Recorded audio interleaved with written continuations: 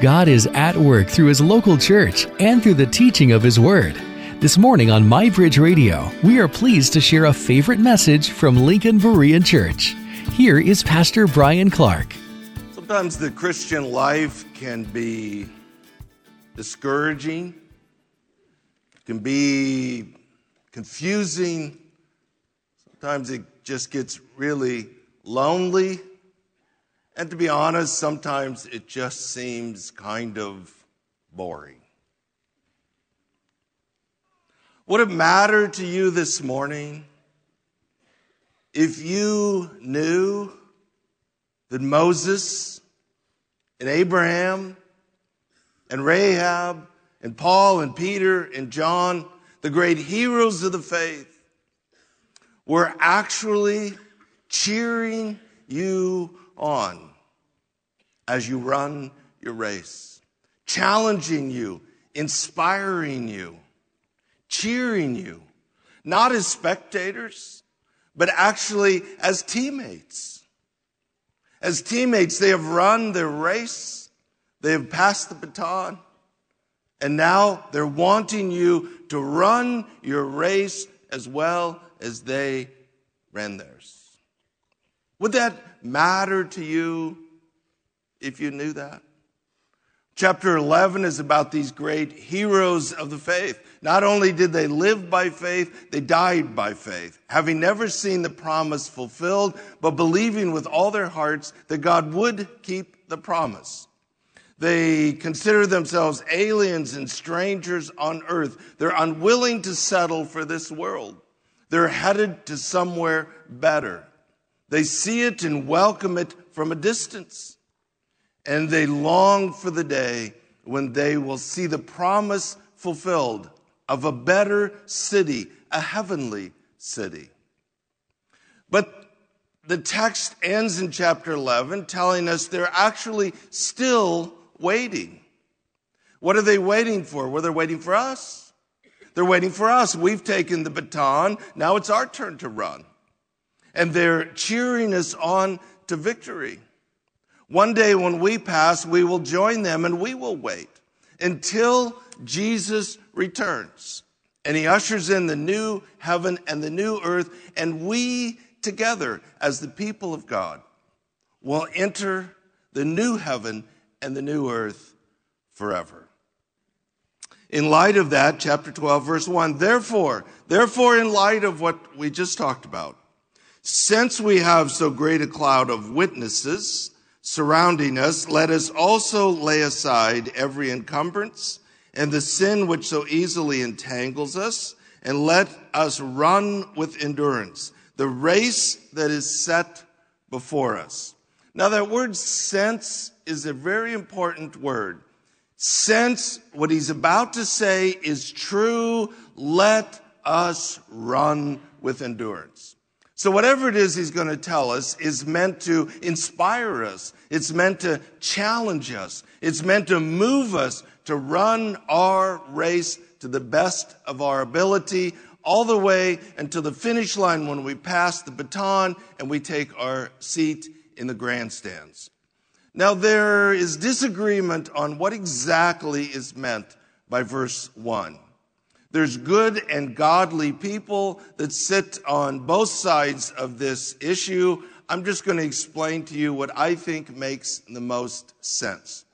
Now, there is widespread agreement on a lot of the imagery in verse 1. So when he says, so great a cloud of witnesses, it's unusual language for us, but it simply meant a host of witnesses. But it was more than just a host of witnesses, the host of heroes from chapter 11, but rather it's creating the imagery of the Roman Colosseum. And the clouds of witnesses are describing the row after row after row of people in the Colosseum up to the clouds watching the runners run their race. New Testament Greek scholar A.T. Robertson describes it like this. The metaphor refers to the great amphitheater with the arena for the runners and the tiers upon tiers of seats rising up like a cloud. Now, it's important to understand pretty much everyone agrees with that, agrees that this is the metaphor, this is the picture being painted here. When he says a crowd of witnesses surrounding us, again, that language is very important. He's not just saying these heroes of the faith have gone before us. He's saying they are surrounding us like a cloud, which again creates this imagery of a stadium filled with these saints of old, and they are watching the runners in the race.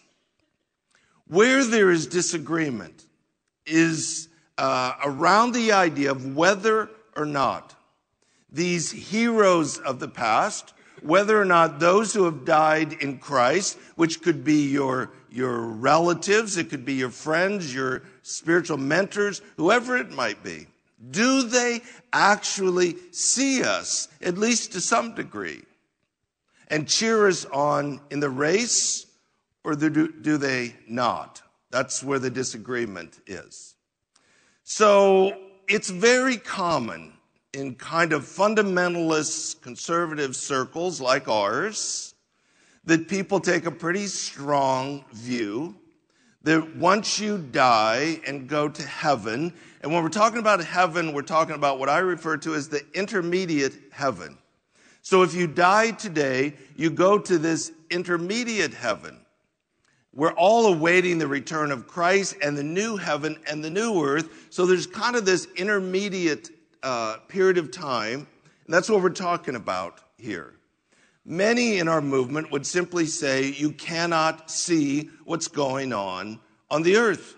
Period. End of sentence. So over the years, really since we did our Life After Death series, I've often asked my fellow preachers, theologians I know, what they think about this.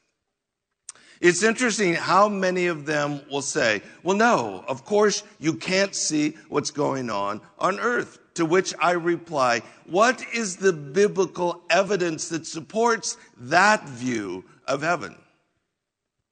To which they just stare at me. It's very interesting how often we formulate very strong opinions without real biblical support. So I find myself asking, where do you get that view? Because I would suggest to you the New Testament suggests otherwise. And this is one of those classic texts. So to start with the term witnesses. So what does it mean that these witnesses that gather in the stadium, do they or do they not see? The term itself, the Greek word, is the word from which we get our English word martyr. But the origin of this term and how it was primarily used was the idea of an eyewitness, such as in a court of law, or a spectator. As a matter of fact, the writer of Hebrews uses it this way in chapter 10, verse 28, as an eyewitness in a court of law. That is the primary usage of the term. Now, over time, it evolved a little bit to also include this idea of being a testifier. And that's how it's used in chapter 11. It's not the exact same word, but it's kind of derivative of the term. So it's the idea that those great heroes of the faith gave testimony to their faith in God. They were considered witnesses. So now you get to chapter 12. The term in chapter 12, verse 1, is exactly the same term as chapter 10, verse 28, eyewitnesses. Now, if you're just reading the book of Hebrews, which is how the first readers would have heard it, they would have heard it read to them, it's about 3 to 4 minutes between chapter 10, verse 28, and chapter 12, verse 1. It would be very unusual for the writer of Scripture to change the definition of a term when it's used in that close of proximity. So if in chapter 10, verse 28, it meant an eyewitness, it's most likely what he's meaning by the exact same term in chapter 12, verse 1. In chapter 11, the term is a derivative of that, which means someone who gives testimony, which I think then also plays into chapter 12, verse 1. The idea is those who have given testimony in chapter 11 are the spectators. So in a sense, what he's saying is they aren't actually spectators, they're teammates. They've run their race. This is a relay race. There's no individual races. And as teammates, they have passed the baton. They're now in the stands, and they're wanting to cheer on their teammates who are now carrying the baton until we finish our race and join them in the bleachers. Now, that is the most obvious meaning of the text. It's actually a view that is held by many, many, many Greek New Testament scholars. In the Theological Dictionary of the New Testament, which is a large, multi-volume, scholarly Greek treatment of the language, the writers say this: the readers are represented as runners who have entered the arena. They make ready to run by laying aside everything that would impede them. Around them on the stands are the packed ranks of spectators, the cloud of witnesses, who with avid interest follow the course of the runners as eyewitnesses. Now what's interesting is then they footnote to the bottom of the page and make this comment. Expositors often resist this most obvious meaning of the text. But B.F. Westcott, in his epistle to the Hebrews, is forced to admit it is impossible to exclude the thought of the spectators in the amphitheater. So I could go on, but it is a widely held opinion by many scholars that there is some level of awareness by those who have gone before us, and they take their seat in the bleachers, so to speak, and they cheer on us as the runners who now have the baton. We're teammates. It matters to them. We're all in the same race together. Any metaphor breaks down if you push it too far. But we're not talking about pushing this metaphor too far. We're talking about the fundamental meaning of the metaphor. Everybody agrees that's the picture. So if it's true that the spectators can't actually see the runners, the metaphor makes no sense. If all the writer is saying is those who have gone before us somehow inspire us, then use a different metaphor.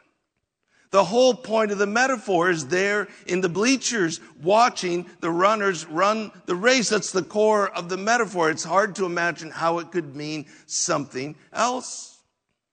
So here's something to think about. When you're absent from the body, you're present with the Lord. That's what the scriptures say. So you're in the presence of Jesus. So what would Jesus be most focused on in heaven? This idea that somehow we're kind of removed on a cloud, just going on without any concern for what's happening on earth. What sense does that make? We know for sure that the focus of Jesus is on his church. His church is engaged in a battle. And until the battle is won, Jesus sits as head of the church, focused on the battle that's going forth. So if you're in the presence of Jesus, what would be your focus? What sense does it make that you would be off, not even concerned with what's happening on earth? Certainly in the presence of Jesus, you'd be focused on what Jesus is focused on. Now, this is not insignificant. Wouldn't it matter to you if you understood that these great heroes of the faith who ran their race so well have handed you the baton as teammates? They're not sitting in the bleachers as critics. They're sitting in the bleachers as cheerleaders to inspire you, to challenge you, to encourage you to run this race to the best of your ability. When you fall, they encourage you to get up, get back on your feet, run. I think one of the most painful things that people can experience in this life is the death of a child. Over this past year, there's been several families at Bryan who have lost children. It's just such a gut-wrenching pain. But wouldn't it matter to you if you knew that these children who have passed before you are actually in heaven, seated between Abraham and King David, and they're cheering and saying, "Mom, run. Run this race. Don't give up. Don't roll over. Run." Wouldn't it matter if your child was saying, "Run, Dad, run. I know it's hard, but get back on your feet and run. Run this race to win." Anxious for the day when you finish your race, you pass the baton and you join them in the bleachers. But in the meantime, they're saying, "Run." What about a mom or a dad or a grandfather or grandmother, a spiritual mentor or friend that is already in the presence of Jesus? Wouldn't it matter to you that they are saying, "Run.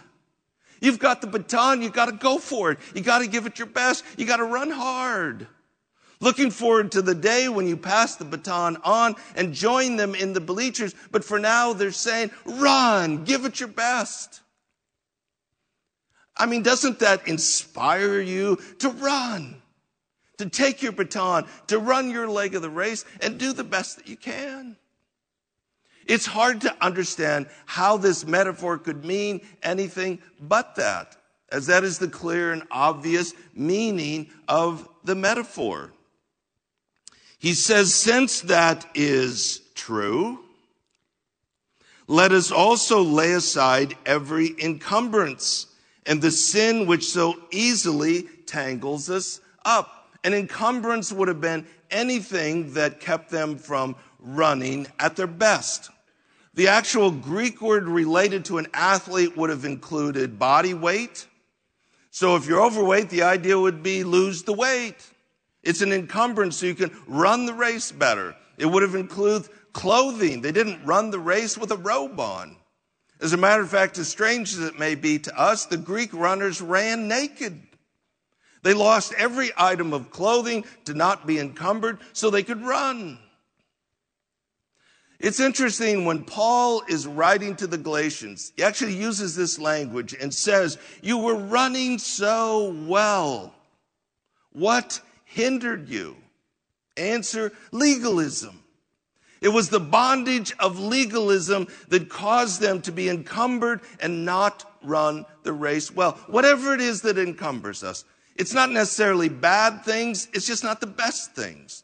What gets in the way of us running the best race we possibly can? The sin that so easily entangles us is talking about any sin that basically just ties us up. Imagine trying to run a marathon with your shoelaces untied, or having some rope wrapped around you and it keeps falling down around your ankles and you're trying to manage the rope.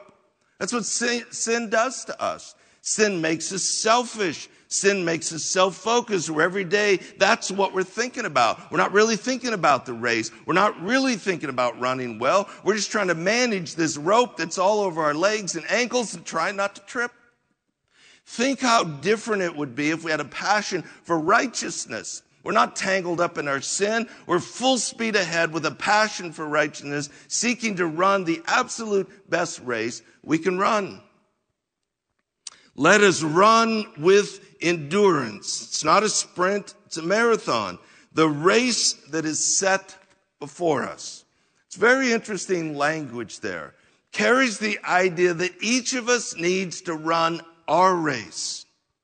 I don't run your race, you don't run my race. We run the race set before us. Now you can wish all day long that your life was different, but it's not different. It is what it is. This is your life. What would it look like to run hard today?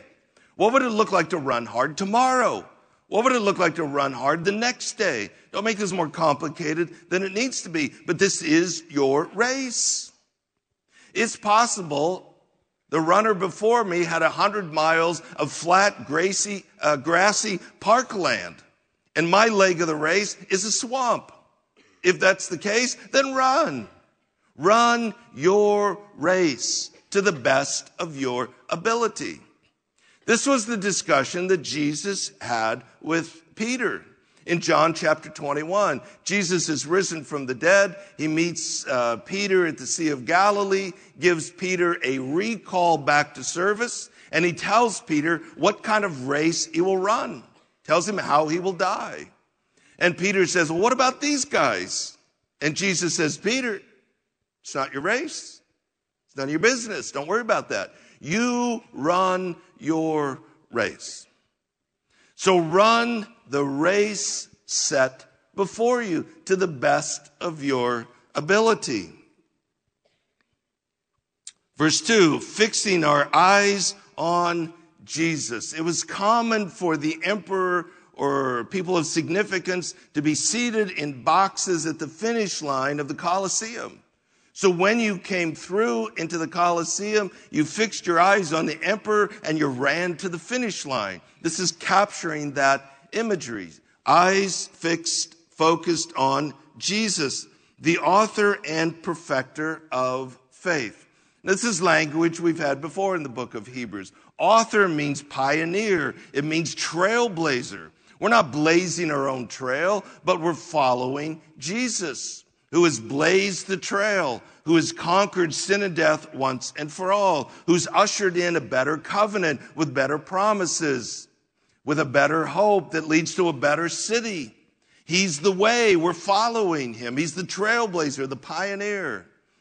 The perfecter is the completer. He's going to complete his promise. He's going to fulfill the promise, and we all together as teammates enter into the new heaven and the new earth together. It doesn't say the perfecter of our faith. If your translation says that, that is incorrect. It's just the perfecter of faith, meaning the body of doctrine we believe to be true. Everything we've learned in Hebrews, that's true. Jesus is the trailblazer. He's the pioneer. He's the one that's going to fulfill his promise and get us to the heavenly city, to the better city. Therefore, we fix our eyes on him, full speed ahead, who for the joy set before him endured the cross, despising the shame, and has sat down at the right hand of the throne of God. It's not that Jesus found joy in the cross. It's Jesus found joy in knowing what the cross would provide.